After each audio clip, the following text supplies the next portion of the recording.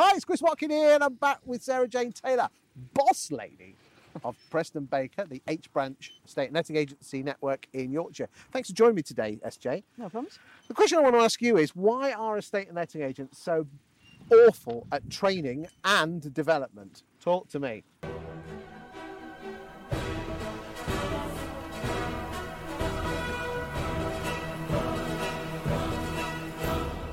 Why? I think letting an estate agency is as guilty as many other businesses. Yes. In a lack of training and development, recognition of the importance of it. I think all too often we do an induction course with a negotiator or a new valuer, and we train them for a week, and then we let them loose, and we think they're trained, and that's it.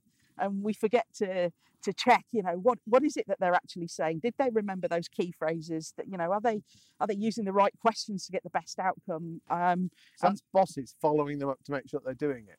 Reviewing what they've done. Yeah, I think so.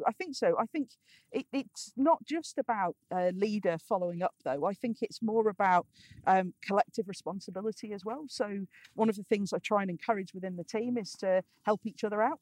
We all struggle from time to time. We all have bad days. Pick up the phone, ask a colleague if they're sat next to you at the desk. When we're allowed, then ask them that question, and don't be afraid to open yourself up to get help from your team. And I think the responsibility is as much on the individual as it is on the leader of that team in terms of training and development. Interesting.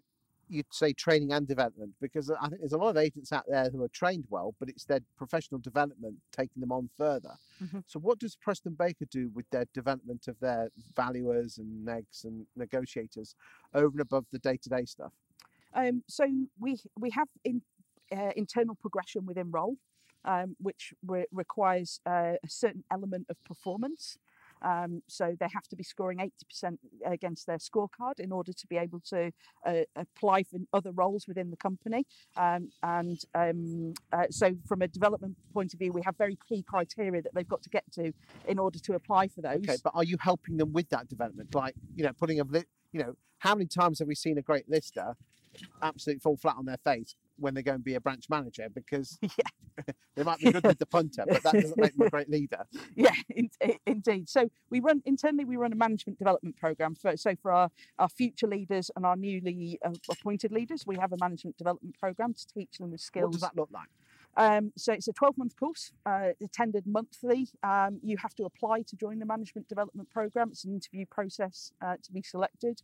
And we run monthly sessions on all the different aspects of being a leader within a team. Now, whether or not that's identifying training needs, the coaching cycle, how to deliver quick fix coaching, how to do mini one-to-ones, weekly one-to-ones, monthly one-to-ones, how to make sure that they're not just a review of the numbers, but actually investing in the skills of those people. So a one-to-one shouldn't purely just be, okay, well done, you hit 100% there, but you hit 60% there. That's not good enough.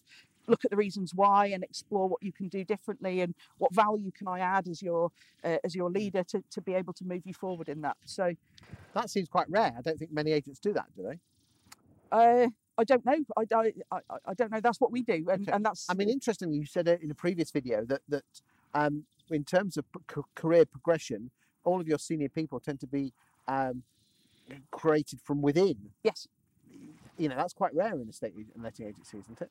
Yes, I think so. I think people often try and jump from one company to next to get the promotion or that next challenge within their role.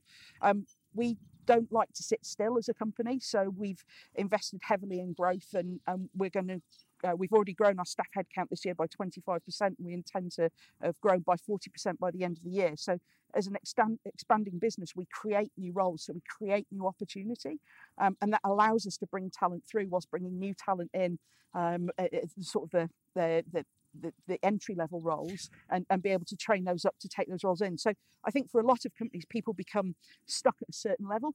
So, they get to manager level, they get to area manager level, and they're there for 6 weeks, 6 years, 20 years. They might never move on, and that caps other people's progression. And we try not to put in those barriers, those glass ceilings. And why has that come about? Has that come about because the bosses at the top are driving it forward, or is that a combination of the team as well?